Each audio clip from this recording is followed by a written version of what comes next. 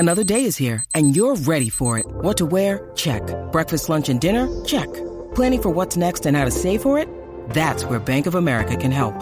For your financial to-dos, Bank of America has experts ready to help get you closer to your goals. Get started at one of our local financial centers or 24/7 in our mobile banking app. Find a location near you at bankofamerica.com/talktous. What would you like the power to do? Mobile banking requires downloading the app and is only available for select devices. Message and data rates may apply. Bank of America N.A., member FDIC. Kids with food. Where the changes moods. Spring's here again.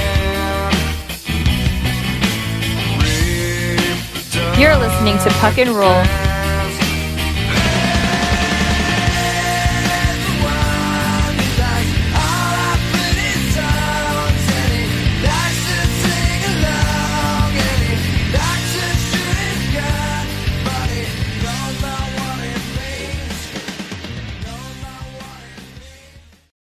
Hello, and welcome to the Puck and Roll podcast. Today, we have a panel with myself, Joshua Rosa, and Aaron Idovich, and we're joined by a very special guest. Sam McGilligan from McKeen's Hockey joins us today. Sam, how's it going? I just muted my mic and now I'm unmuting it. Hello, how are you? Doing well. So the plan for this episode is not overly structured. It's mainly just focusing on the 2023 draft class and mainly the players that we like quite a bit, that we would rank in the range of our first round. And obviously, Josh and Aaron have also been watching quite a bit of scouting tape this season, so this should be a very fun roundtable discussion about the draft class. To get us started, Sam, throw out a name of a prospect that you will die on the hill of being higher on than anyone else.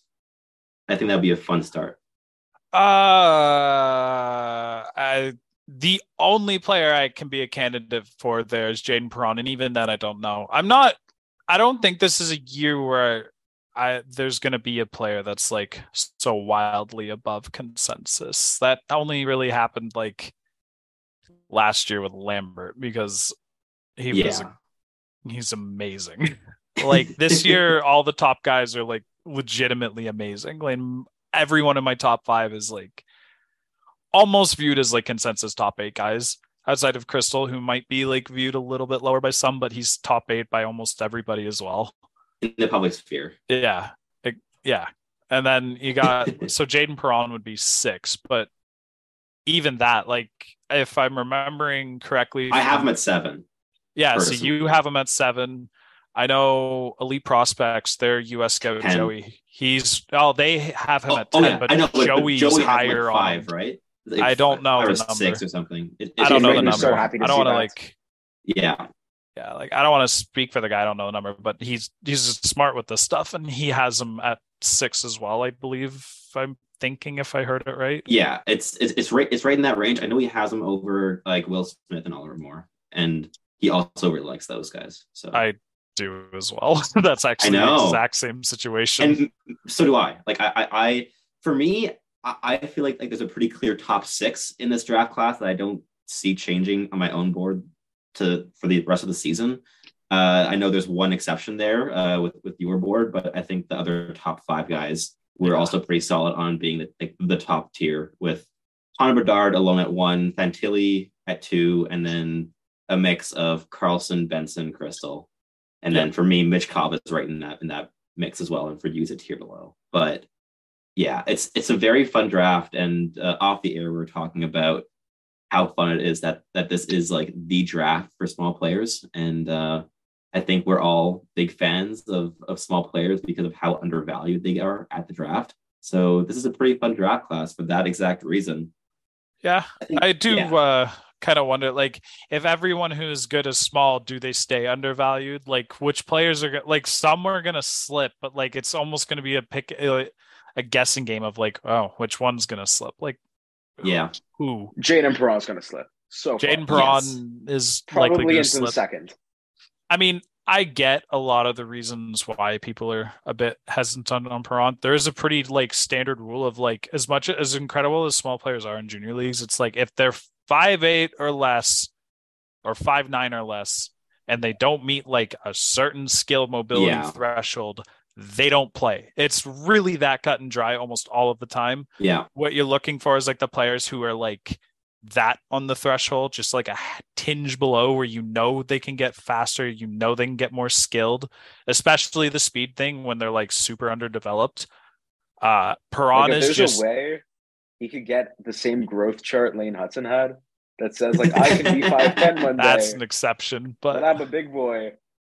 Perron's not even a guy who like needs his size, which is interesting because interior players like that often like guys who come off the wall and cut inside are really, really good at it are often the ones who get away with being a bit smaller. Like playing in the interior as much as he does can be a real big, like he's just getting banged up and thrown around style of play. But Perron's entire game is built around escaping those situations and not having to go to the wall for it. It's extremely high level stuff. Like, Yeah. that's what makes him so exceptional to me. And it's because like some of the plays I've seen him just engineer are some of the best plays I've seen all year from anybody. They are as high level as you can find. He is sitting there spinning off of pressure one way, right into a second guy, baiting his stick to the left before moving to the right, and then hook passing it around him like through a third target to a cross slot shot that didn't end up being a goal. It was really tragic. But like it's plays like that where it's just like, whoa, what? It's not troubleshooting it either, where like he's just like seeing it as it's happening, going like, like making a move because it's like a smart read to pressure that he wasn't accounting for. It's like Perron, his whole game is built around just like manipulate one way, pressure comes this way, but I'm ready for it. Manipulate him this way so I can get around him, then make the play. And it's like, that's about as high level as you can get. Now, I mean, there's a lot of shifts and stuff like that where he just doesn't do it. There are games where he's not scoring as much. His production isn't as high as people want it to be, especially for Chicago Steel standards. The Chicago Steel aren't playing to Chicago Steel standards this year. Yeah. So it's like, it's a bit cut and dry. I think what you need to do is like look at the high end plays you can pull off with Celebrini, and it's just like, hey, well, I can see you pulling that off with other NHLers. Like that's not like one of those like you're just taking advantage of bad defenders, which they do. Of course they do. Like that's what you want to see. It's the USHL, you have to. Yeah. It's like junior leagues. Like if you're not taking advantage of the bad defenders, and like what are you doing? But like they're able to do it against like set defenses, making the right rotations, and they're able to just deconstruct it layer by layer. And Perron's Celebrini is Celebrini, so I wouldn't say he's an equal contributor, but like he's as high end a contributor at sometimes. He lacks the consistency, and Celebrini brings a larger game elsewhere. Perron's also like insane in transition. In theory, some games he has I think Scouch's data has him like surprisingly like the efficiency wasn't what I was expecting it to be.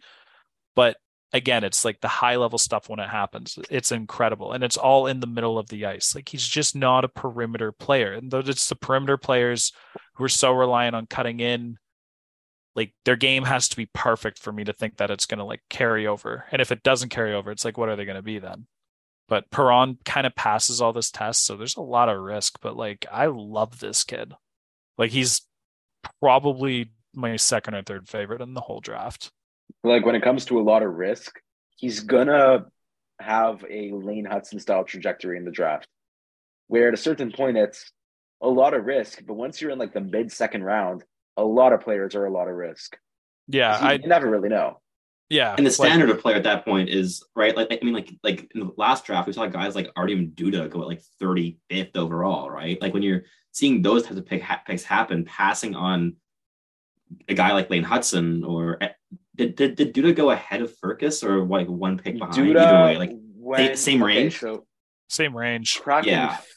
But if you're passing on like guys like Gleb Cherkasov and even like Kalia Delius and Lane Hudson to pick an Artyom Duda, right? Like Sakura does everything. It's not less of an upside question there, right? But even then, if you want to play it safe in the second round, yeah, like you don't go Duda, you go Sakura, right? I will never get so many over options. how badly Arizona used those picks after how badly San Jose used those picks after making that trade.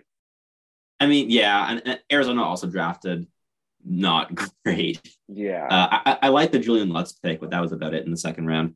But going back to Perron for one last point, the thing that immediately struck me with Perron, because after my first two viewings, I wasn't like enamored with him.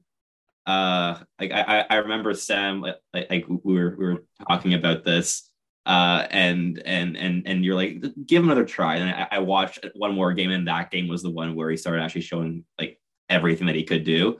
But the one thing that was so consistent in like all of my viewings of Perron is just the dynamism of his off puck movement all over the ice. Oh, like, that's the other thing. I didn't even mention that one. If it's the offensive zone off puck or defensive zone in coverage, he knows exactly where to be. He knows how to lose defenders. He knows how to hit the blind spots. He's constantly moving, and it's so purposeful and so conscious. Like he doesn't stumble into open ice. He everything he is creates it. Like he creates his own open space by dragging defenders out a bit wider and then attacking the middle. Right, he's so middle oriented. And that was something that was amazing. Coaches love him. Like that, there's for sure. He's the type of small player that a coach genuinely likes. Like Logan Stankoven is very similar in terms of his off puck movement. I mean, Stankoven plays with a bit more of that intensity, and he's also just a bit more of a pest. And if we're talking like Stankoven, I'd bring like Gavin Brindley's name into the equation. That was that intensity. Just about to go the direction with Perron. Yeah, and but Perron and Brindley do it in like different ways. But Stankoven's a lot bigger than Perron, just in like stockiness. Like I believe Stankoven's 5'8", 173. Perron, like his listed weight went from like 143 up to like 165. Yeah, okay. Jaden Perron is 142 pounds wet. He's getting strong. He plays for Chicago Steel. Like he's undeniably getting stronger throughout the year. Like that is a lot bigger now than he was in September. Like a lot that's bigger. A top tier program in like every possible measure you can look at. So like I have full faith in like what they're doing with him developmentally. I think a thing with Perron, just like adding on to the off puck movement point, is like he's so dynamic away from the puck. Like you said, he's so purposeful, but he doesn't overskate at the same time. Yeah. There's such a fine line between like high active players off the puck who can't recognize when they've just left the pocket that was most valuable because they were too busy Brindley, the puck. Right? Like Brindley's a guy that needs to learn to slow down a little bit. Brindley could use some pace adjustments, but I kind of think on Michigan... the puck. I'm thinking more on the puck with him. Brindley on the puck. It's more a thing of he's not as deceptive as he could be if he just learned to slow down sometimes because he's constantly going full throttle. Yeah, I think part of that is Brindley's game, and I think another part of that is like that's what Michigan wants of him because he can. That's fair. Like he can slow down. Like you'll see it in little flashes. Like he'll slow down when it's like the super. He did a lot more during the World Juniors. Yeah, and I was just about to say like when you saw Brindley at the World Juniors and they actually like moved. I was floored he made the team. I wanted him to make the team. I was like he should, but I couldn't believe he actually did. I was so happy. Then I immediately thought of like 2020 Cole Caulfield when they were like go on the fourth line and bang on some boards and Caulfield did terrible. And go bumper on the power play. But I was like, Brindley plays in Michigan and he plays against like he plays that style of game. Like he can forecheck, he can make plays off the forecheck. Like he's small, but he's strong, he's sturdy, he gets really good center of gravity, great posture when he's like protecting the puck. He reach isn't exceptional, but he uses it. Like he knows what he's doing with it. And he's got that small area manipulation when he's using his reach and he can combine it with like those sharp turns and it can lead to some insane stuff. Like Brindley's potential is like through the roof of like what he could be. I don't know if he will be because like what he does with Michigan kind of and like how he's being developed as a player like kind of contradicts with the whole like you could be a dynamo offensive superstar, but it's also like what makes Brindley so much more projectable anyways because you're just like he plays pro style hockey for a small guy but still has the skill and mobility to learn how to be more dynamic offensively. You pair him with the right guys in the NHL, Brindley will do really well. But I don't think you want him like being the guy on your top six, but you want him in your second line playing with your really good 2C who's more of a line driver. Yeah. Whereas like Perron, you can legitimately see him on the first line, but you can also straight up see him not in the NHL, which is kind of why like I feel it also because this is where like ranking Perron 6 almost becomes like a philosophical thing of like, what are you building your list for? Like, are you building it for NHL teams? Or are you building it as if you were in charge? Like if I'm walking up to a podium, that means I have ownership of ownership is not the right word. I'd have Perron's rights. Like I have Perron as a player. I am also involved with the organization that's developing him. If I'm not doing it, I know who is doing it, so I know whether or not they can do it. If I'm walking up to the stadium, I'm getting to the front, and I say Jaden Perron's name at 6th overall because my top 5 are gone, then I have a development team that's looked at him, and they're like, yeah, we can do it. And then I don't, like, that's kind of the flaw. Like, I won't give up on Perron because he's small. If my coach is like benching him, I'm going to be like, dude, what the hell? I spent a 6th overall pick on him and he's disgusting. Can you stop with that? To the extent also, that like, you can until he's legitimately bad. And the coach is right. If you're an NHL GM, you know that if you're picking at 6 and you're picking at 38, you're probably going to be able to get him to 38 because teams just, they're going to pass on his right. That's kind of a, I just mean more in like you really get into the meta of rankings at this point too, right? Because it's also a difference between your actual rankings and who you pick, right? So one exercise that I know that we both do is on draft day we make the picks that we would instead of the Habs, right? Yes, like, I've got 3 years of that. I still don't know how I feel about my team. Mine's looking not terrible. Mine's looking okay, but like you can't judge it until it's 5 years. No, exactly. A bunch of these guys are going to suck, and then someone you passed on is randomly like that dude. I was this close to picking Devin Levy, and it's killing me. I was like a hair away from picking him. I can one up you on that. I took Anton Johannesson as the one guy I had above Sean Farrell at the pick. That we took Sean Farrell with. I also had Johannesson ahead of Farrell, but I picked both of them ahead of where Sean Farrell went. So both of those guys are on my how that draft went out. I need to look at my 2020 again, but that one pissed me off because I was mad when I made the pick. I was like, I basically flipped a coin in my head and I was like, Swedish guy, and then went with that, and then he decided to spend the next few years of his career hurt. So it's the injuries that really.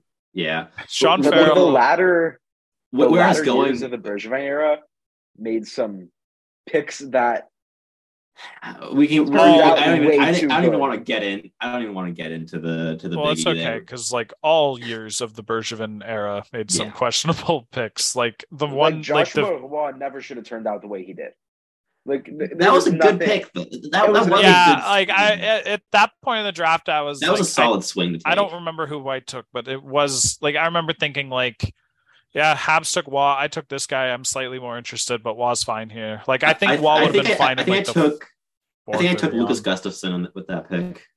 I don't remember who I took. It was. I'm gonna check. You've got my curiosity going. But where I was going with bringing this up in the first place was just by saying that like rankings and where you and who you pick don't necessarily like actually align. So yes, with the 33rd pick for the Habs in 2022, my top ranked player available was Lane Hutson.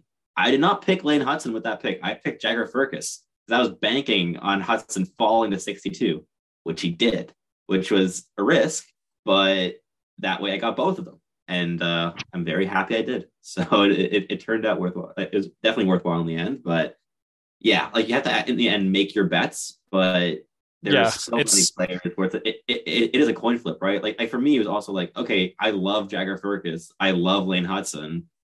Who do I think falls here? Because that's my only, like, I don't know how else to like make a decision here. So I'm just going to hope and pray that Lane Hutson falls, and he did. I did the same thing. I was hoping to go right Lambert, Firkus, Hutson. Yeah. Hutson and Kallio Delius around the same time, and then Yeah. hopefully some team still hadn't watched Gleb, and I could snag him there. Gleb Yeah. went to Carolina. Yeah. Brilliant bastards. And Carolina's like the fact that they got both Grudinin. Gleb and Grudinin in that draft killed. The Habs Yeah. drafted Jared Davidson ahead of Grudinin. Like that brings me pain. Well ahead of Grudinin.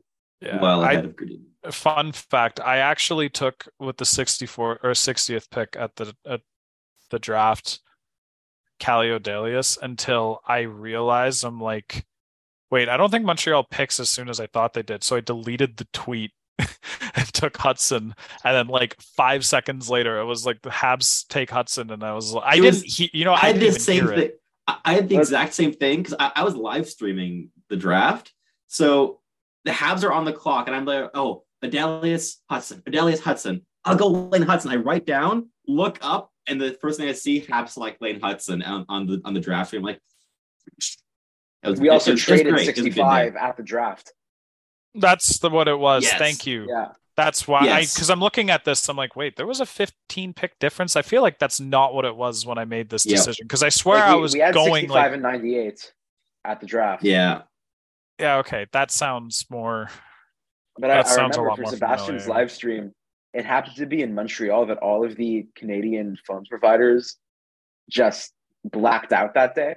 Yep. So I had no service. I was on the Tim Hortons Bell Center Wi-Fi, and I came on the live stream, and I'm like, "Oh and my we just god!" celebrated. It The was Habs. a good day. It was a a very great good day. day.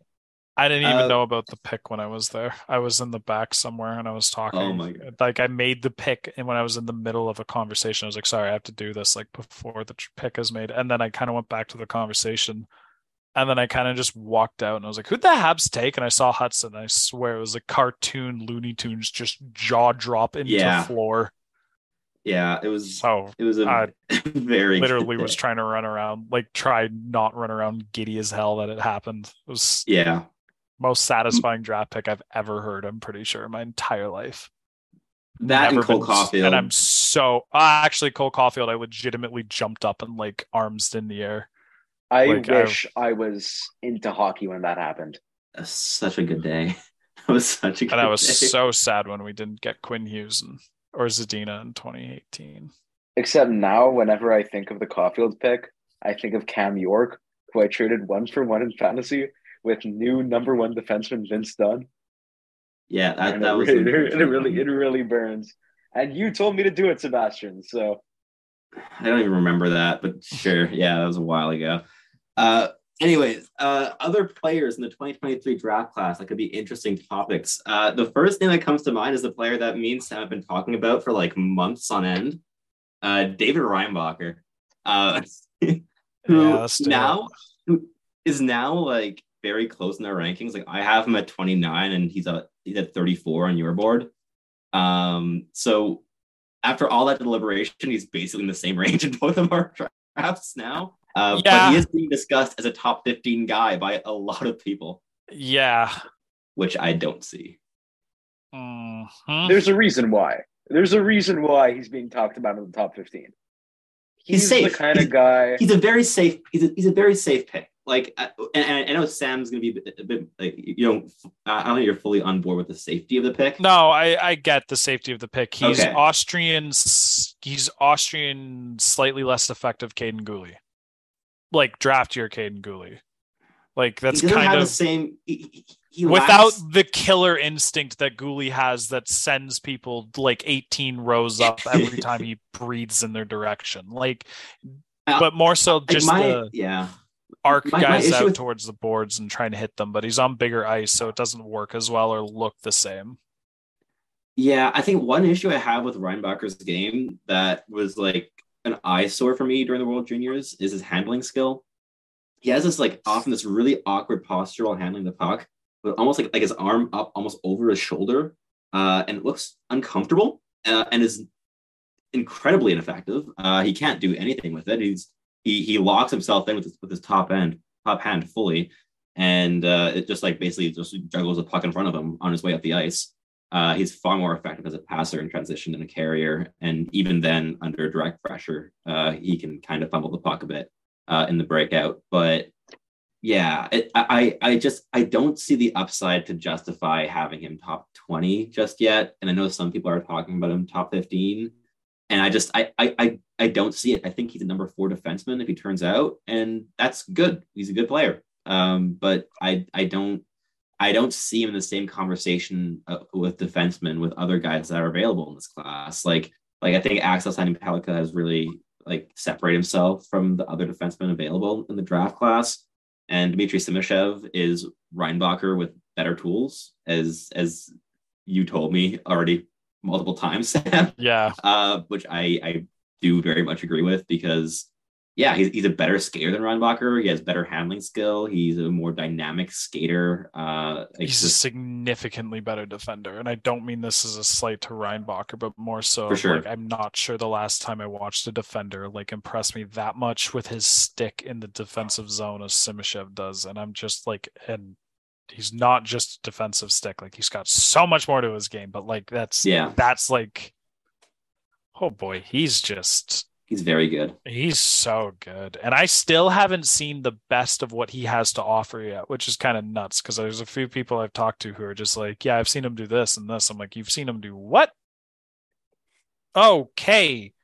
Like, that's approaching top like 8 territory. Like, if I start seeing Simashev busting out like deceptive hook passes through the O zone and like I've seen activating a off few the of those. point, and I had one viewing where he was playing almost Denton Mateychuk style offensive hockey, and I had a blast. He generated 0 points, but by my eye test, his expected primary assists would have been at like 1.5 for that game. like I he's- love Denton. Denton, oh yeah, so do I. Columbus just had it themselves a first round. Yeah, I mean David Jiricek is having bit of quite a the D freak plus of one season. nature.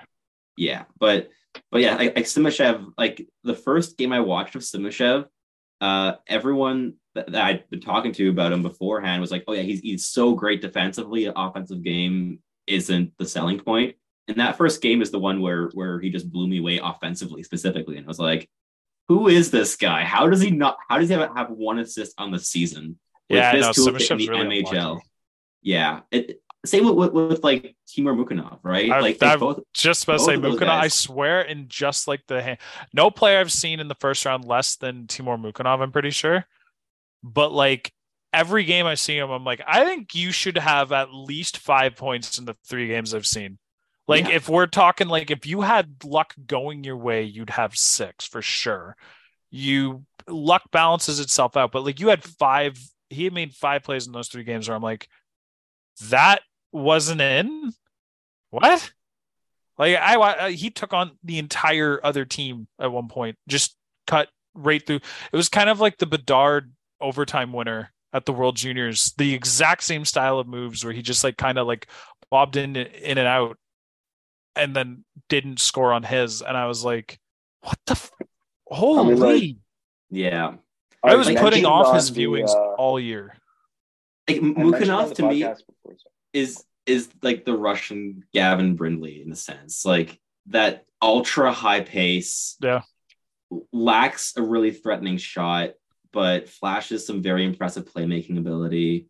And the speed is just off the charts. Like his motor, like I think those of the players I've watched in this draft class, those are the 2 players with the best motors in the class. Like, just unrelenting. Yeah.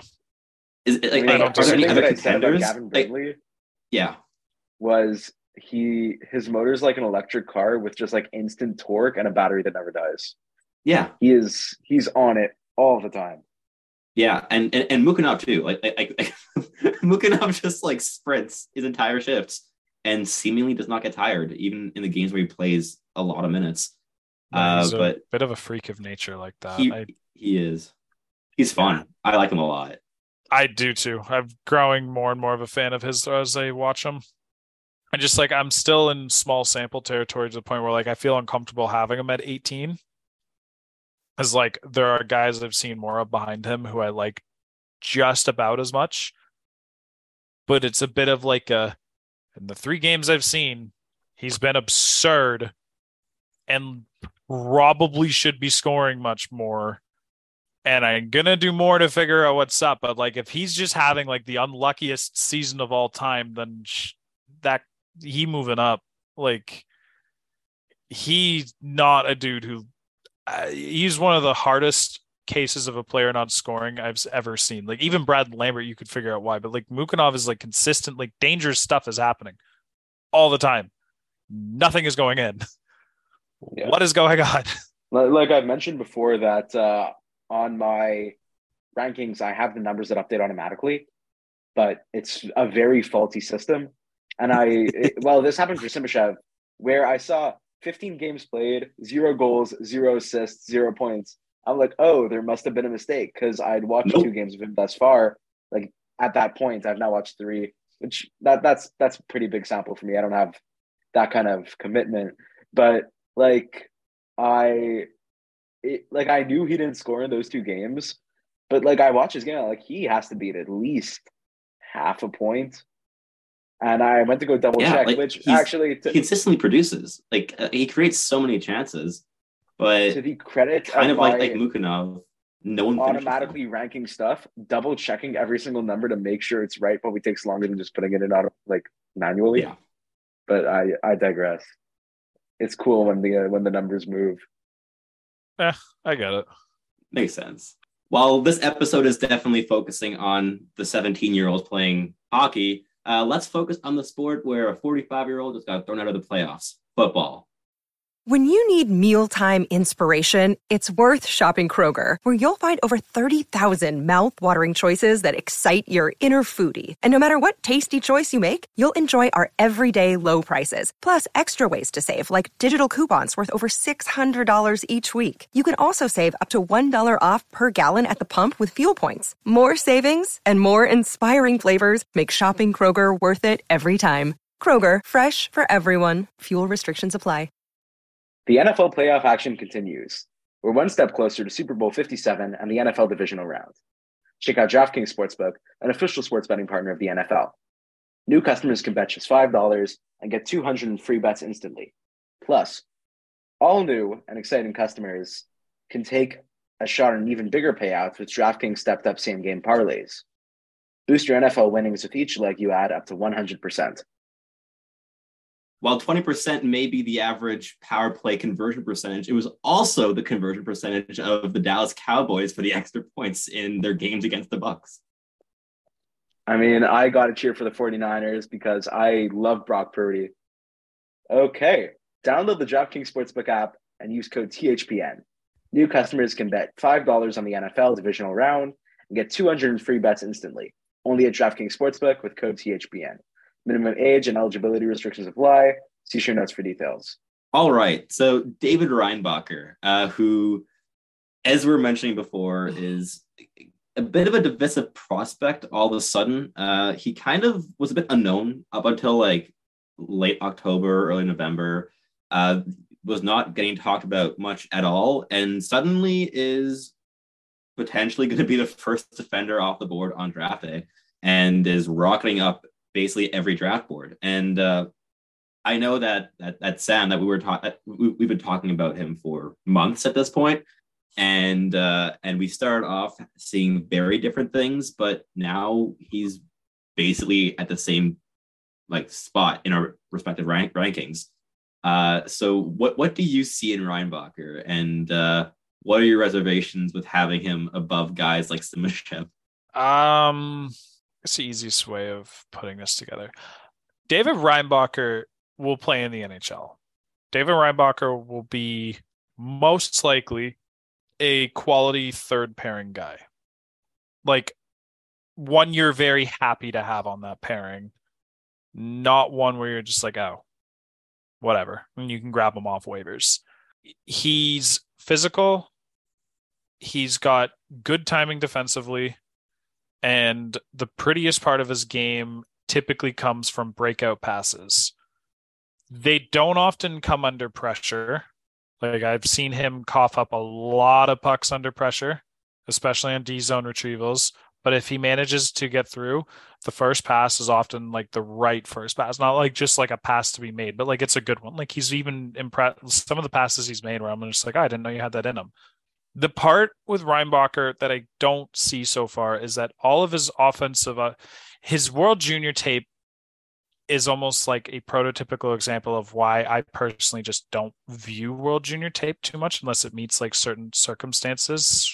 That sounds like it can be subject to bias, and maybe it is, but Reinbacher played for Austria.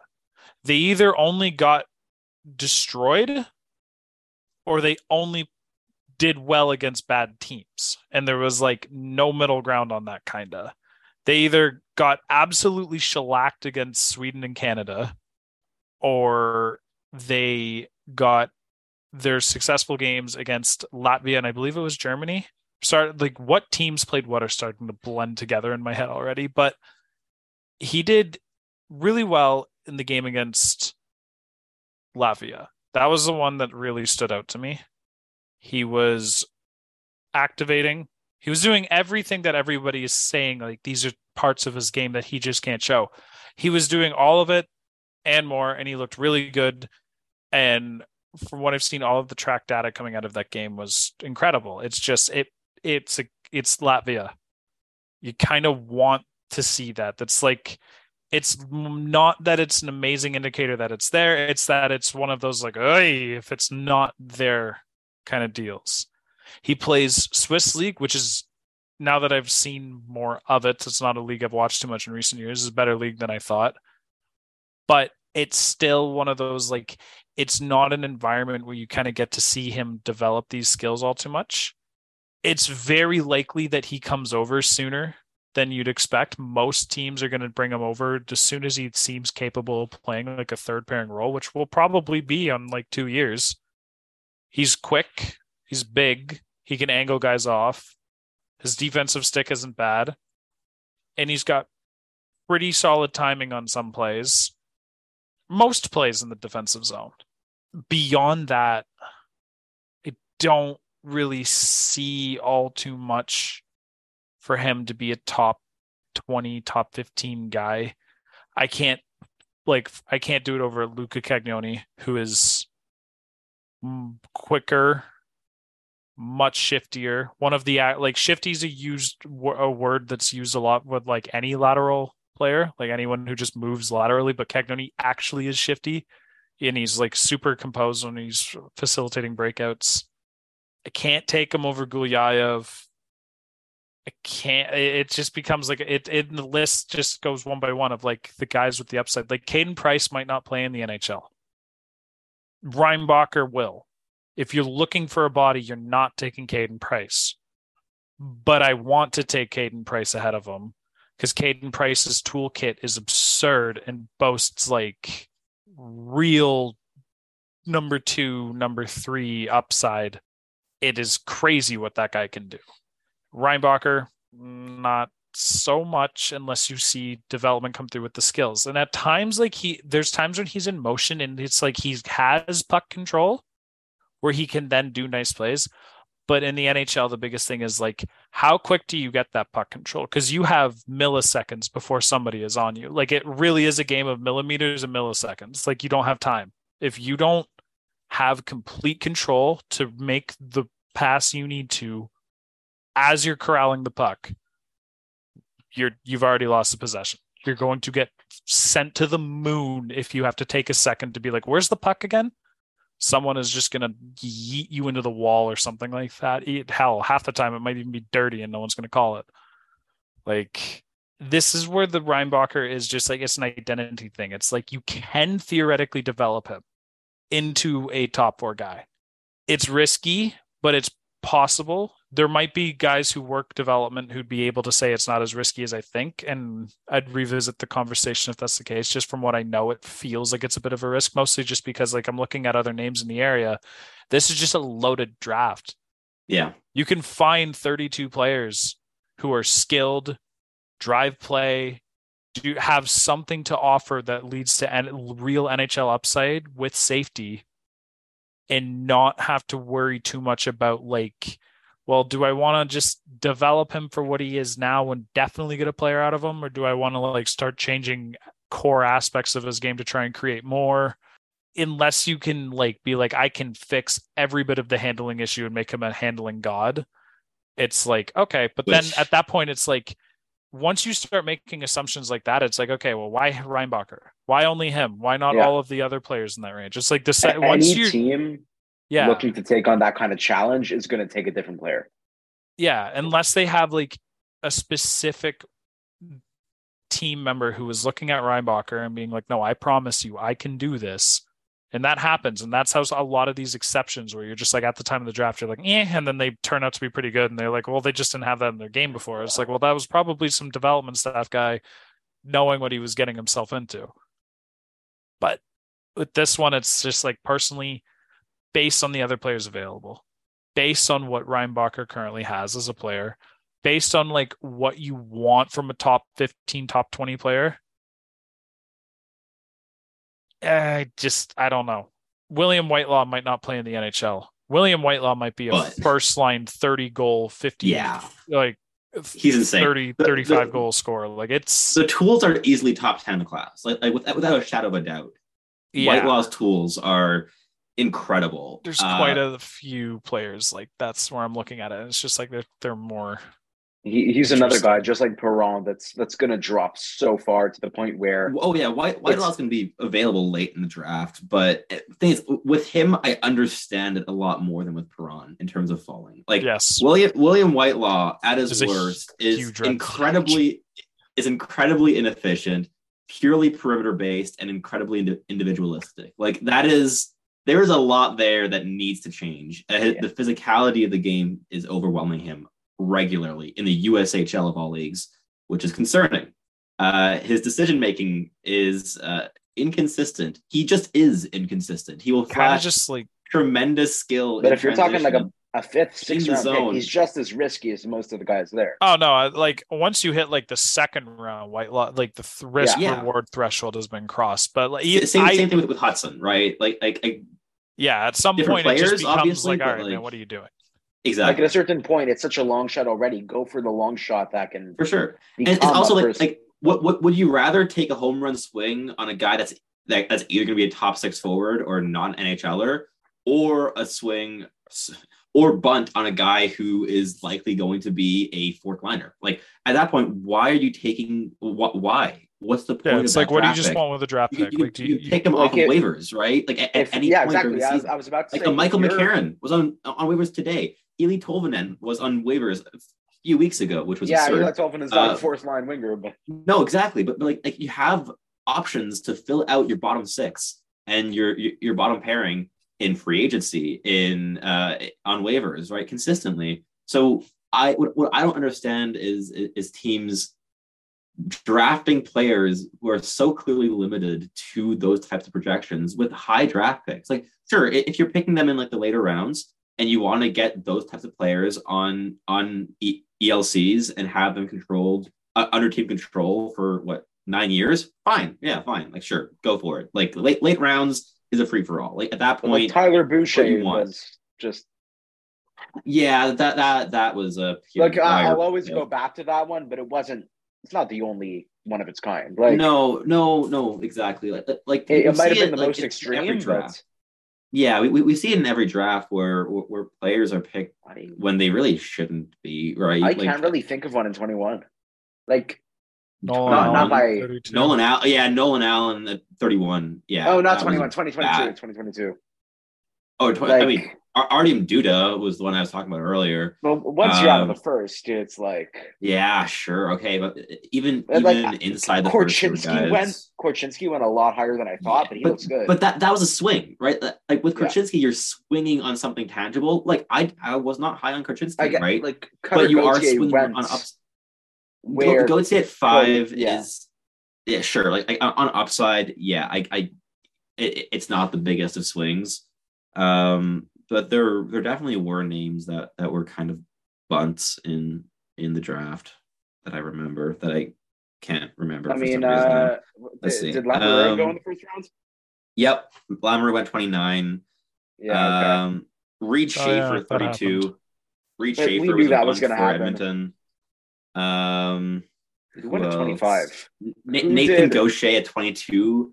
I Yeah. mean that's just ultra safe. Like I understand that more than Lamoureux Schaefer, but still, Teams Who will did you- just like defer to it's from what I get from the way the NHL does it, it's less about like knowing a lot of the guys we identify as upside picks are teams know won't work with their system. They're guys for like, sure. like it doesn't matter.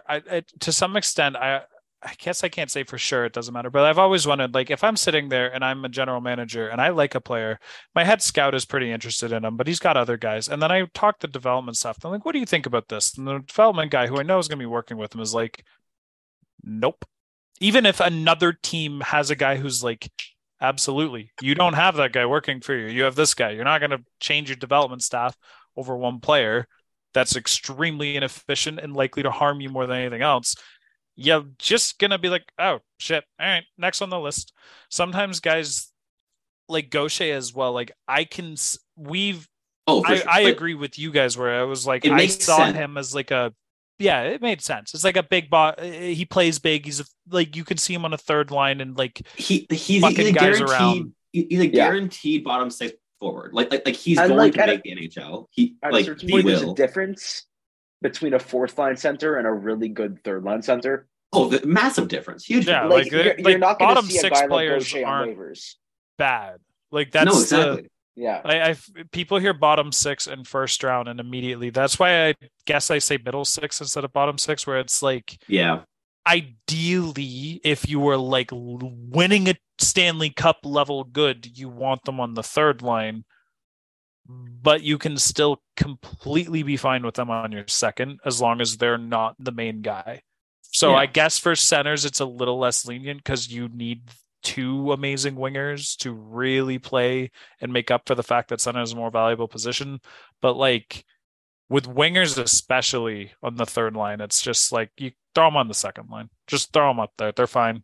Someone gets hurt and they move up. Do they look that out of place? No, it's fine. Like most of these guys are going to end up playing top six at some point in their career, maybe if they don't stick. But I get why teams go for them more and more every year as more and more of the creative ideas I had when like watching players and viewing them and seeing them and being like, no, I'd take this risk in the first. And then I look back, I'm like, and I would have been wrong. Interesting. And then it's just lesson learned.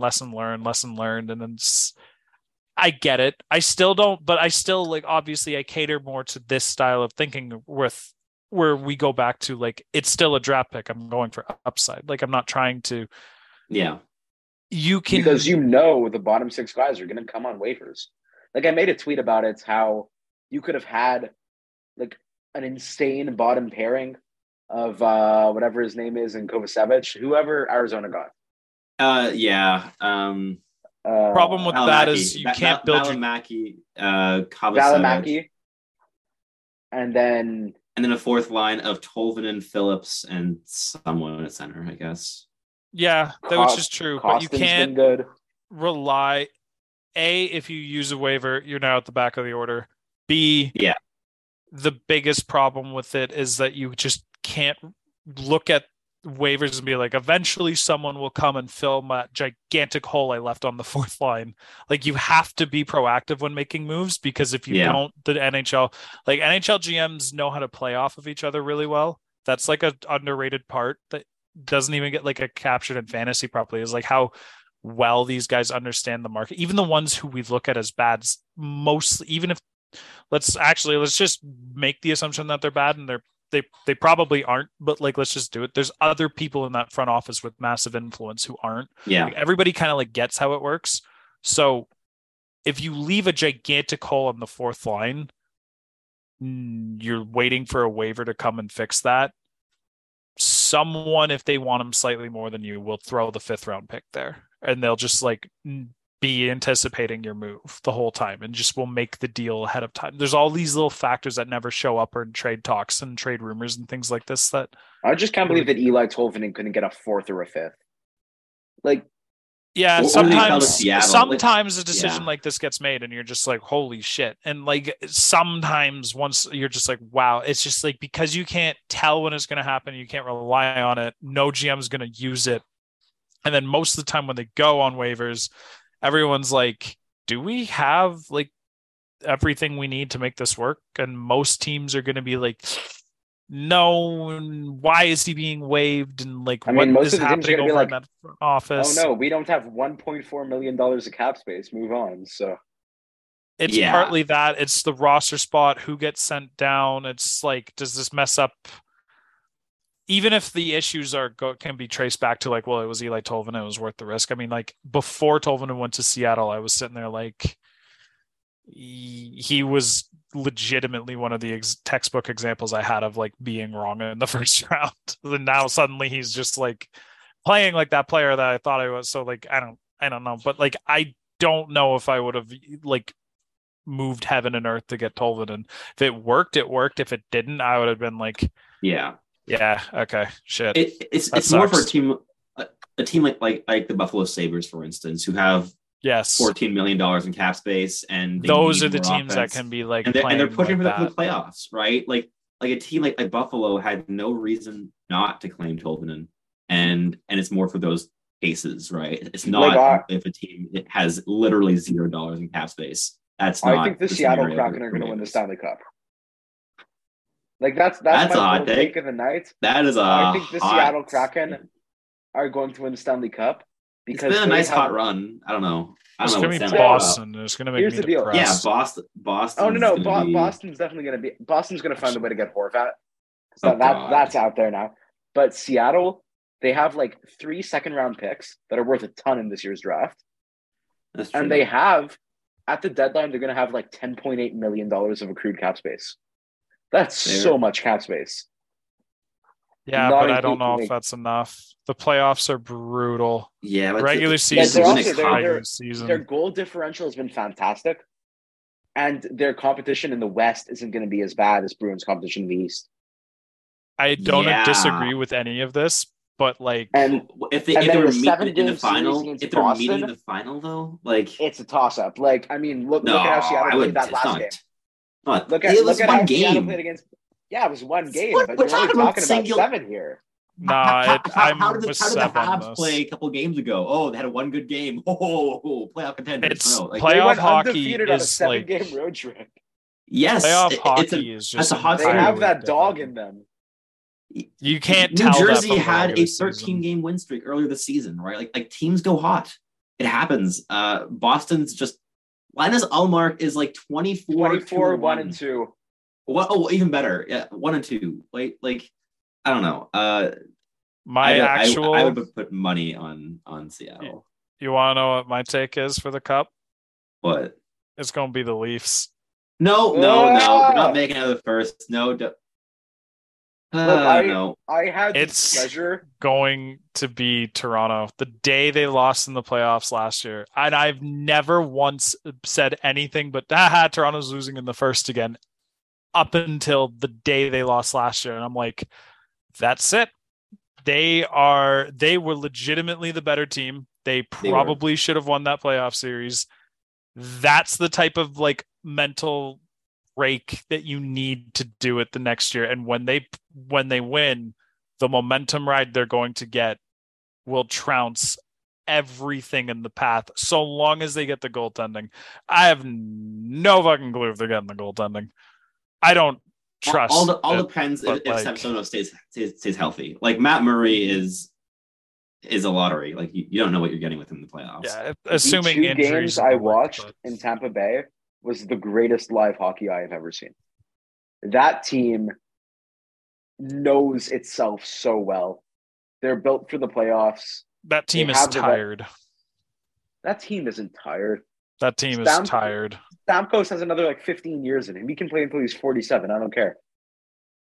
I mean, that team is good enough to like overcome this, but like that team has been through some shit the last 3 years. They have gone Yeah. through 3 cup Runs. final runs.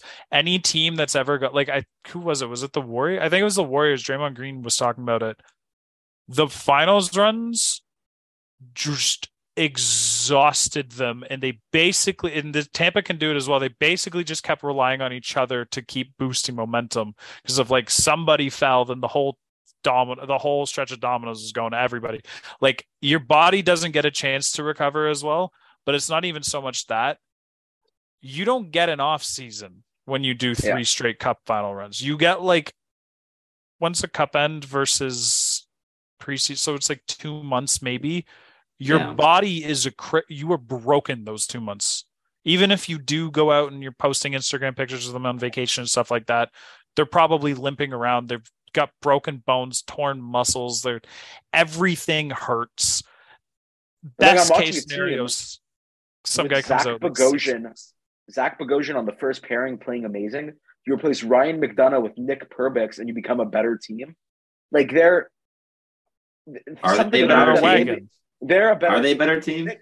Nick Perbix played 2 straight like number 1 D games. He played like 19 minutes a game and he was perfect. 19 minutes a game isn't number 1 D minutes. But that's 19 minutes a game in a game that had like 7 power plays. So yeah, I mean, look, like but he was perfect. I'm not the biggest. Reads. Look, Perbix, I feel, is like the Jan Ruda replacement of just like your plug and play second pairing guy that gets the job done.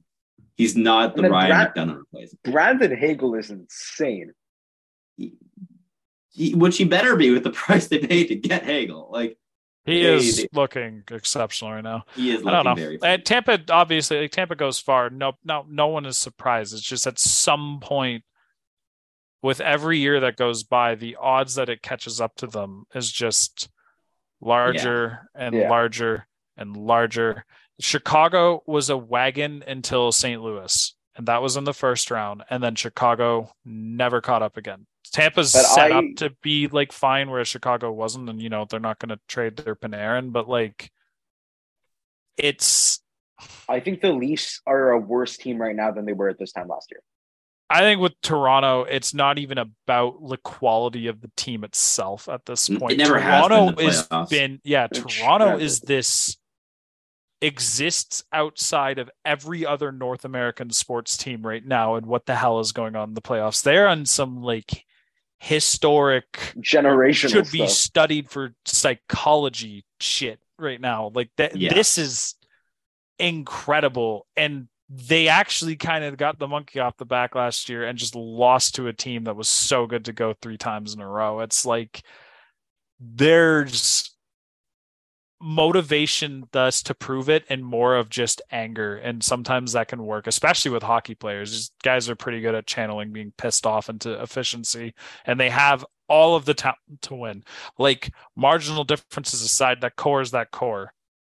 Yeah. Goalie play and goalie stop puck. Toronto shoot good, Toronto win, and it doesn't seem that crazy. Every ounce of this I hate from my core. I actually hate the idea of Toronto winning. I live in the heart of this nation, like Leafs Nation. Well, I will never hear the end of it, and it's fine. I've made my peace with it. But like, they need to play Morgan Rielly as little as humanly possible if they want to win that series. Maybe. They just need to play Morgan Rielly in specific situations with certain people. Power play. But like Riley's still a good like 5v5 player. Like he can put Morgan Rielly out there with Matthews and Marner and stuff. It's like defensive mistakes happen and they'll go on the highlight reel, but like it's a possession game, and you're getting more with Rielly possessing the puck and then getting it to their top 6, and the top 6 just being like, oh, by the way, has been fantastic. Yeah, see, like Toronto's just got adaptable options on defense to play around with. They'll be fine, I think. And if they don't, then we get more memes. Like, it's a lose. I think it's a losing situation if you're Toronto at this point, or I guess it's like a winning one. I don't know. Toronto is just undefinable. They're undefinable. I don't know, but that's why for once I'm sitting there. I'm like, shit, you guys might do it. Yeah. Feels different.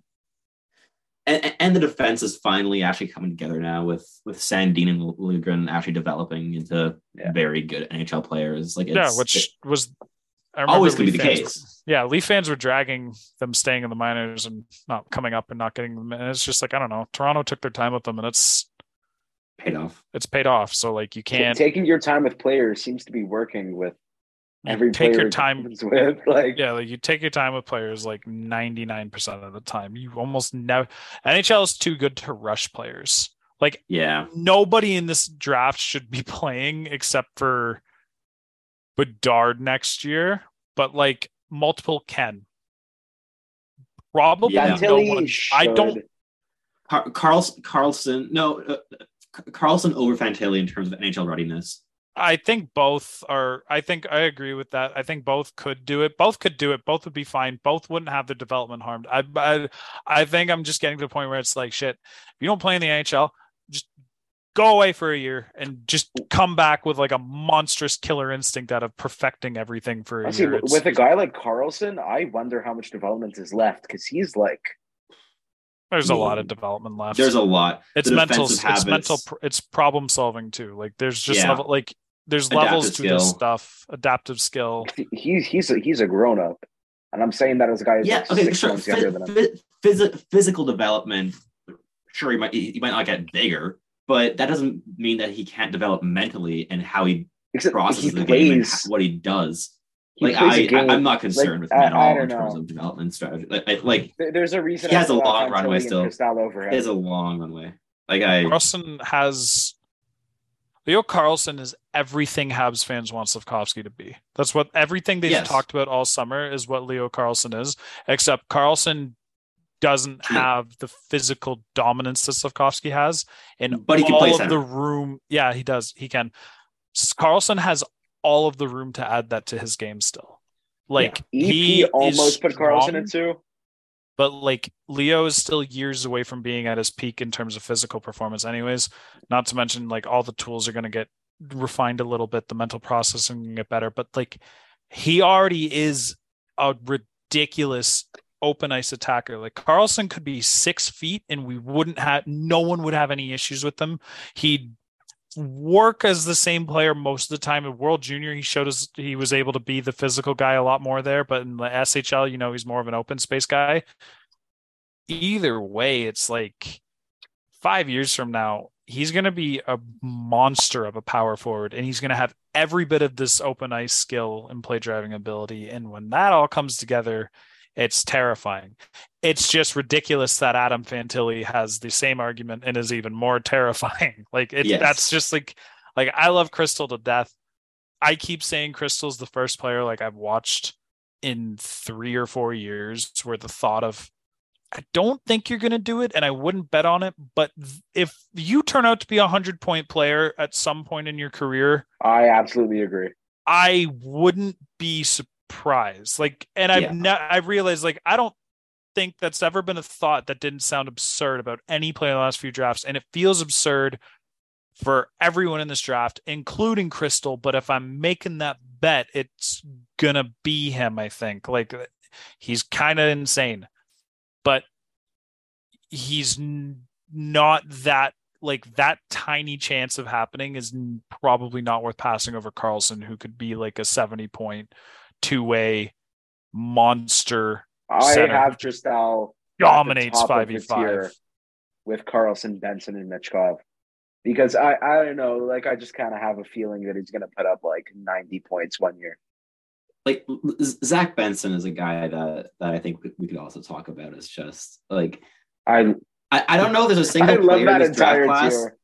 Like I don't know if there's a single player in this draft class that plays the game of hockey better than Zach Benson. And I'm not saying is the best player in the draft class. I'm just saying I get what you mean. every fundamental in hockey he aces. He like Is the everything I look for as a scout, every box I try to tick, everything I want players to be refined in, he does exceptionally well. And that's why I had him ranked 3rd overall. But again, it's a coin flip with Carlson Like, and a coin flip with Bishkov and a coin flip with Crystal. Like that tier to me, you put in the blender and it works just fine.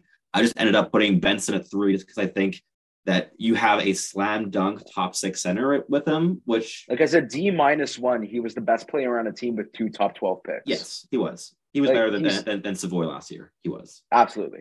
And I mean, you guys know how I feel about Savoy, but Yeah, I know. regardless. he's everything you guys said and probably more. The Yeah. one teeny thing about Benson is there is a legitimate question of tools, and when you have him relative to these names, like The skating, the skating and explosiveness is my main concern there. Like that's the one I'm not concerned with. like the actual explosiveness of his movements. Like I don't know, whenever he tries to like kind of like explosively get around defenders, he fails miserably at it. But because he thinks the game is such a high level, he doesn't need to have that skill. Yeah. It's just I also like I look at Benson, I don't see a reason why he can't be a bit faster. Like he's one of those players where it's like you look at him and it's just like, is there anything inherently wrong with your skating? Sweet. Can you get stronger? Yes. All right. So your skating's gonna get better. That's just like that's kind of like how development and works. it has in the last like the 3 last months. calendar year, and then as well as like progress through this year. It's like Benson's skating has gotten better. Like believe he was just like a random pick in the WHL. He wasn't that high and he showed up and everyone was like, wait, what? This kid can do it at this level too? Because the whole thing with him was like, oh, he doesn't have the tools for the dub. I heard this from Joel Henderson, who is like about as reliable at WHL sources as you can. Yeah. He's like, I might be misquoting it, but it was he showed up in the dub and everyone who watched the dub draft basically was like, yeah, he's a genius. He's just gonna struggle because he doesn't have the tools. And then he showed up and they were like, oh, wait, he's smarter than everyone in this league too. Shit. Okay. I guess that works. So then now he's on his current path. This time it's like, well, you're going to the NHL. Your tools aren't like the tools to be a first line player aren't there, and at some point mental ability can only take you so far. Whether it's fair or not, you can get away with some blatant calls in the NHL, and like players like Benson are the type of guys who struggle with that, and it's something you should account for, even if like you don't, but like all it takes is a little bit of speed, which he's like guaranteed to get, and the right line mates. That's the other thing. He's got to play with the right people. Not that Benson can't be effective in any line, but if you're drafting Benson at like top 5, which I want to do because I have him top 5, I want him. I want peak skill Zach Benson, and peak skill Zach Benson wants to play with Suzuki and Caulfield and play like combinations like that out there. And he is going to be disgusting when he does it, and could at times be the line driver by just being the 5v5 macro controller. It's like he's not manipulating guys one-on-one to the same extent, but he's like the one manipulating offensive and defensive structures as a whole, just by like where he is in his timing with his movements, decisions he makes, how he attacks defenders, the tiniest gaps he can open just through off puck movement and just through like second efforts on the forecheck with defensive sticks and stuff like that, and offensive and stick lifts. Just it's everything. Like you can just list every single thing, and he has it all and he can do it all. He single-handedly made multiple players at the Holinka get a lot of hype coming into the season that is not looking pretty warranted at this point, I think. And it's, you go back and you watch that tape, and the first thing you're thinking is like, well, there it is right there. It's a Zach Benson show. He was a god amongst men at that tournament. There was no player like him or even remotely close to him. He stood alone above everybody. And it's pretty much been that trend going forward. Crystal has just managed to just be equally as ridiculous in the WHL. All right. 2 of my personal favorite players that are going to be available in the second round are one I've been raving about all season long, and that's Luca Pinelli, who I have ranked. Like Sam, you were saying that you have no guys that you're like absurdly high on relative to consensus. Pinelli is that guy for me. I have him ranked 15th overall. I haven't seen anyone else. He's very good. He was almost like that for Scouch on one of his streams. I don't think and he's then that high. He dropped to like I think late first round, which is more what I'd expect for most people to have him ranked. And the other player I like a lot is very different, but Oscar Fisker-Molgaard, who is like a mini Lehkonen, and I love him. He's great. I saw your tweet about that earlier. I thought that I almost always look at a player comparable and I'm like, sure. But that one I was like, I typically don't Shit. make comparables because I Yeah, don't like them. I see Because that. every player is like unique. But Molgard, again, not draft your Lekanen. Draft your Lekanen was this offensive force and was not a defense first player. But Oscar Fisker Molgard has that same intensity and the defensive habits and structure they loves to play and works wonderfully. The forecheck is suffocating. He's doing this in the SHL. He's putting up good 5-on-5 points in the SHL for draft eligible.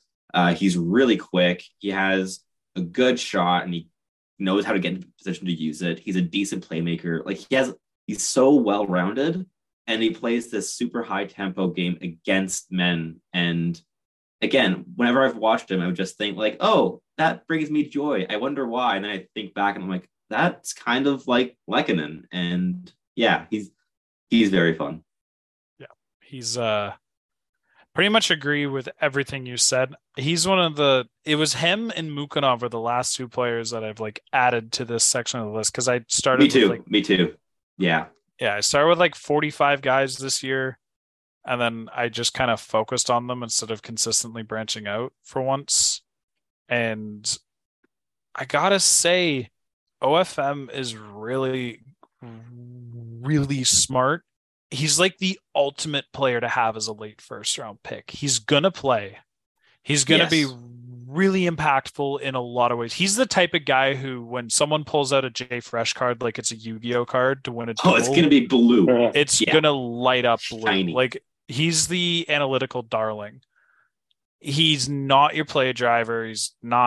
You're not drafting him for that type of stuff. He's not the upside guy, but I'm still a really good player anyways. And it's like, it sounds like the less appealing pick, but in a lot of ways, it's like almost the more appealing pick a way. Like OFM is the line elevator.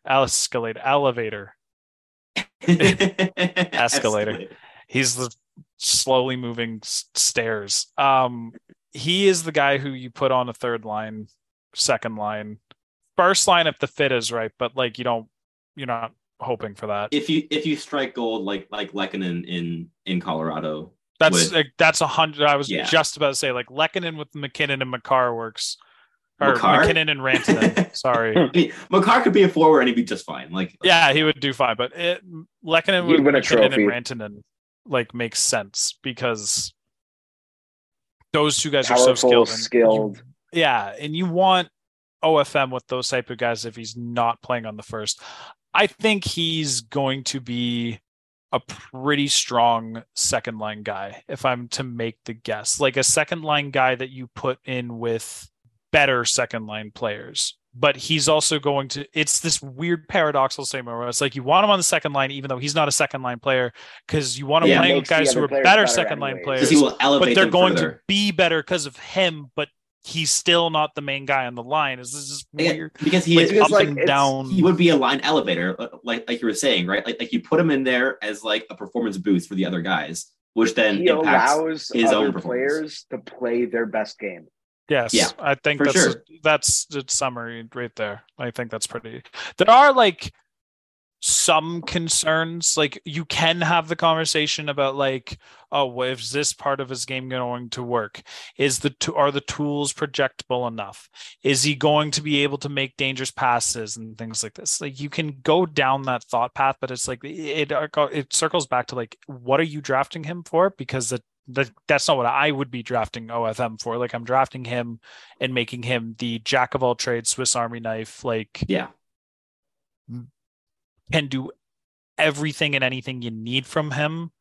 And your coach will absolutely love you for drafting him when he's in the lineup 4 or 5 years later. And he's just awesome. He's going to have like a big role in the World Juniors in a couple of years. He's going to look awesome at the tournament. People are going to start recognizing him and it's going to have like a Lekanen kind of rise from it. Hopefully. I mean, he's definitely smart enough for it. And that the intelligence and the ability to read the game and play a support role at this age is rare. Like to this extent, it's rare. It's mature in a way that you don't often see. You're often looking for players with like who have maturity in their game, and you're hoping to like can continue on that trend. Whereas he's like, I play pro hockey right now. I don't need to change it. I just need to like tighten it up and get a little bit better with my tools.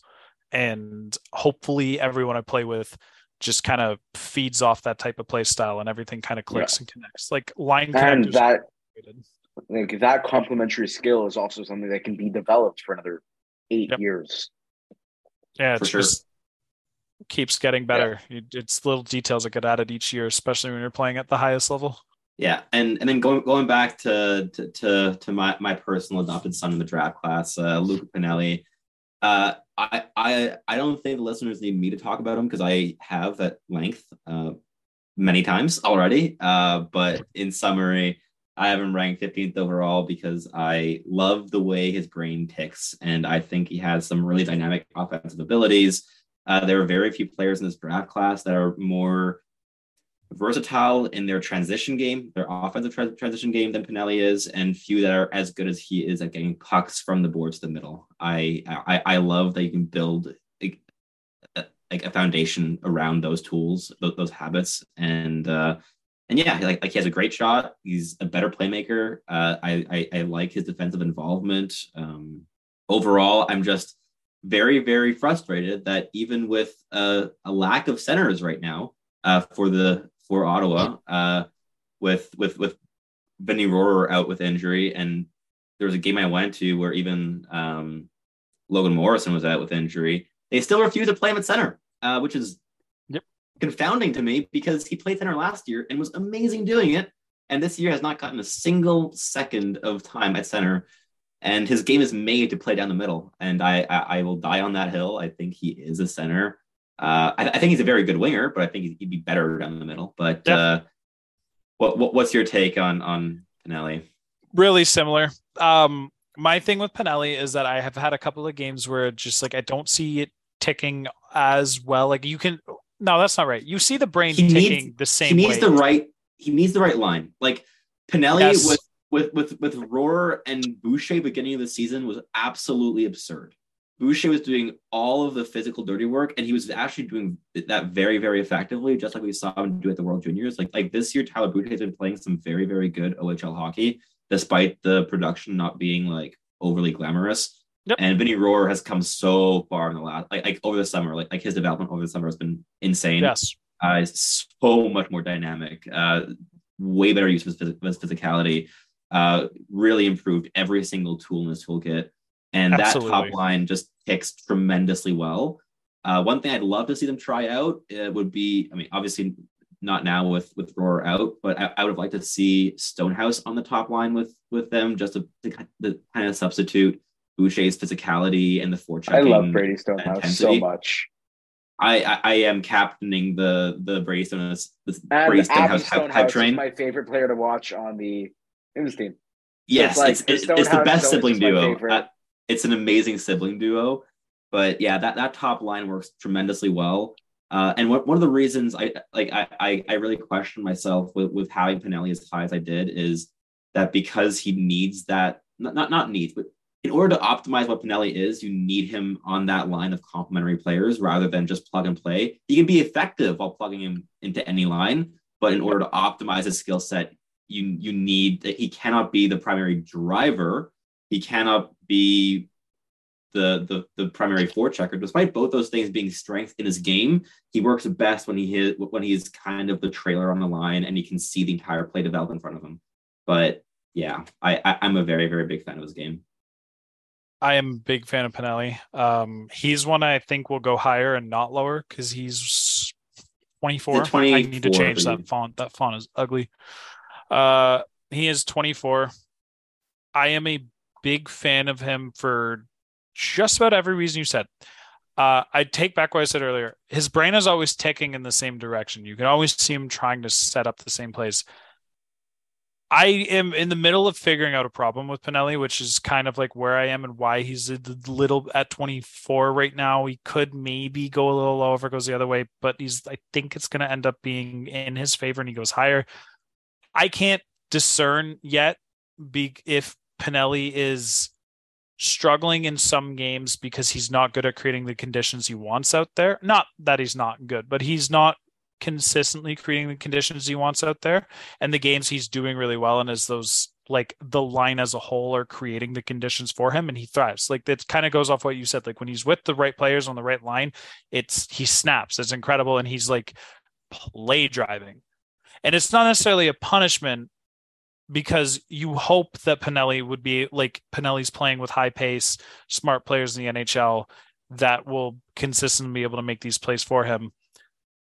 I do think if Pinelli gets kind of taken out of that rhythm a little bit and he has to go out of his way to kind of do a little bit more for himself, he doesn't look as good. How much of a problem that is, I don't know yet. I'm starting to lean more back towards it's not that big a problem for what I just said about like other teammates in the NHL are just going like he's in the NHL. They're all smart. They all play with pace. Yeah. That's not really a problem. The other thing, the question that does concern me a bit more is like he's not likely to be the primary guy in the NHL. No. How is he in a supporting role with other players? But it's not so much something you can really discern from like where he is this year because he's not going to be in that environment. And it's one of those like, again, you can go back to like, you can start really you start making questions like that and focus them on Pinelli and you're not doing it with other players and you're biasly going against them. So like this is where I'm at with Pinelli. It's this weird like question limbo. And answer limbo phase where I'm like I'm giving him the benefit of the doubt even if the ranking doesn't show it and I'm expecting him to move up, but I'm not all there yet. And some of the questions I'm asking I might not get clear answers for, so I have to like because I can't get the clear answers where I'm still in this figuring out stage. I don't know. He's super interesting. I could be completely down to revisit this conversation towards year's end when like these reads are pretty clear and like kind of just done for the year. He's one of the few where I'm still like, I don't know. I think he's the one thing I know is he's definitely capable of being an NHL player, which I mean, for like, sure. Of course, he's a first round pick. Like you better think that, but like, he's not some crazy long shot. And like some rankings have him pretty low. Yeah. Like I know Brock Otten ran his OHL poll and he said that was surprising to me. Yeah, 2 or 3 people had Pinelli 1 and multiple or 2 or 3 had him like out of the top 10. And it's like, that variance does feel a little extreme to me because I don't think like unless the bulk of the argument is 5'9", small, size scale threshold, he down here, no. Then okay, but even then, it's like I'd still rather take the chance. He plays a really tenacious and engaged physical game, and he uses his low center of gravity to win a lot of puck battles. Like he's very, very sturdy. Just never gets like bodied off the puck. My biggest, I guess, question mark with Pinelli is purely how he's been used this season, and it's frustrating to me because he's been benched multiple times for taking like one not great penalty, and been benched for entire periods of play, which has never been the same case for any other player on the team. At least players in like the top 6 or top 4, and it's been really confounding of just like why are you treating one of your most skilled players like this? Also now with the like when Logan Morrison was acquired, even with Vincenz Rohr out with injury, Pinelli was not on the first power play unit. They put Brad Gardner in there instead, and there's so many decisions here where it's like, okay, clearly the coach is not optimizing the situations for Pinelli, despite Pinelli playing over 18 minutes the entire season, basically per game. The actual situational use of him, because I've watched so many more games of Pinelli than any other player in this draft class. Like I've been to 30 plus live viewings of Pinelli over the last year and a half, which again, I'm not comparing to like video viewings because I value video viewing way more in terms of actually deciphering how a player ticks and how they play. Oh, but I get it. There's value in both. Like there for sure is. It's good when a player is good at both. Exactly. Yeah. And the live viewings of the 30 I've had, including last season, and there's a very, very clear improvement over the off season, like really clear. But in every single viewing, I'm just like, I love the way he plays the game. I love the way he thinks the game. I love the decisions he makes. I love the processing speed he has. And then this season is just the usage is just so weird. There were, even when he was playing on the top line that was dominant, it was by far the best line in the entire OHL when it was together. There were shifts where the coach would just bench Pinelli for one or two shifts for no apparent reason. And it's just like these are the times where I'd love to have more of an inside scoop. Yeah, I was just wondering that. I have a few inside scoops of how the room is in Ottawa. And yeah, I'm not going to speak on that, but it is telling a bit of like why this might be happening. But it wasn't actually about Pinelli specifically. It was more just how the room is run as a whole. But yeah, that's my biggest question mark, because I feel like if Pinelli were in an optimized position, he would be the clear best player in this OHL draft class. I think I think like, I already have him as the clear top OHL prospect, but I know I'm almost on an island with that take. I get where you're coming from. I do think there's one concern people have with Pinelli, and I do have, this is one I meant to bring up sooner, especially because it kind of does go along with one of the things you said as a strength. Like he is there's two things that you said that are both entirely true and could very well work out for him, and could also be the reason it doesn't work at the same time, which is why he's a little scary. One is he is surprisingly good at physical play for a 5'9" guy at his size. Two, he's really good at bringing pucks in from the middle, from the boards. That is a very good combination, but he's also 5'9", and he's also small. Yeah. And NHL guys are huge, and you need like Gavin Brindley's puck protection mechanics and the way he handles it. Like it's puck protection, which like that puck protection, I can see smaller guys having advantages with. Straight up physical engagements are another matter entirely, and they're almost like physics are just physics are physics. Yeah, of course. You're gonna like once the playing field is even and Pinelli's going up against the behemoths of this league, those battles aren't getting won anymore for the most part, and he has everything he needs to adapt to that, and he also has what it takes to just become better with puck protection as a whole, where it's less about like I will just like let's go, like just like take him on, go shoulder in, extend his right arm out with the puck, and more so okay, I'm just gonna shift away, pivot, puck at full reach, just keep as much distance, shield with the body, you know, just the differences of like carrying for puck protection and like engaging in contact to gain space. Those two, there's a fine line. I don't even know if I'm properly describing it right, but there is a fine line between two of what I'm trying to say. And I think Pinelli kind of strides on it. He goes one way, it's a boom. He goes the other way. Well, it's going to be really hard to see him taking pucks in from the inside if he's losing every physical battle. And the second that part of his game is gone, he's out of the NHL. He's not playing. And it's like, that's, I think, where the general concern is. I'm still lean with the point where I'm not concerned, but with Pinelli, unlike Brindley, I see where the concern is coming from. Yeah, they are in two different tiers for me. Like I have Brindley a very clear tier above Pinelli. I agree. Like that's not really in doubt for me. It's more of a thing of like, okay, Pinelli is also like, it's also a thing of like, I just absolutely love the way Pinelli plays, and I'm like, it might not be the most rational decision, but again, it's a midterm board right now for me. But I'm just everyone's still in the figuring out stage. I'm hedging my bets on him right now. I love the way he plays the game, and it's like, okay, by the end of the season, I'll have a more serious like internal monologue on the risk reward factor with Pinelli. But for the time being, I also just kind of want to plant my flag as like, I love this player. I'm going to stick to this. I can point back to this in a few years if it turns out well, or it'll look kind of dumb for having him this high right now. Either way, I'm comfortable doing it. But it's it's the end of season board where I'll really have that thought process of like, okay, do I really want to have him over a guy like William Whitelaw, who has a significantly higher ceiling, right? And then conversely, do I want to have him higher than a guy like, I think I have him ahead of who else?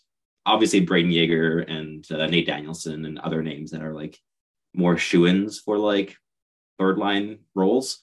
And it's like, okay, but where's the middle ground with Pinelli, right? Of like, okay, I have him ahead of guys with higher upside and with higher floors. What do I think Pinelli will be, right? But yep, that's something where even now, because I totally see where you're coming from, where he's a tough nut to crack, like in terms of how you value him. Difficult read right now, and I'm struggling with it, and I've watched him 30 plus times live, right? Like plus another like 5 or 6 video viewings. Like I've watched a lot of Luca Pinelli, and I can still totally see any outcome here, right? Because it's not a question of what he is now, it's can he do what he does at the next level? And that is a very tough question that yep. The projectability with him is just that it's always, whenever a player is this hard to read this late in the year, it's still the projectability conversation. And you're subject to 50 different subjective takes. All of them can be valid if argued by the right person. And it just turns into this big, complex web of interconnecting problems that need solving. And it's just, it's almost like that's a textbook example of why players like him sometimes fall, because they're just like, yeah, he might work out, but I don't want it. It's just like, I'll take someone else. Now, you don't pass on him to draft a guy who you literally can get like for 1.3 mil every single year in the offseason, but you do take Nate Danielson above him. Yeah, I can see it. You take like, who do I have right below him? Like Oscar Fisker Molgaard. I can 100% see that. Charlie Stramel. I can see it. Timur Mukanov. I have above him. So yes, I can see that one. Like the names I have right behind Pinelli are probably all guys that you have a tier above, I would assume.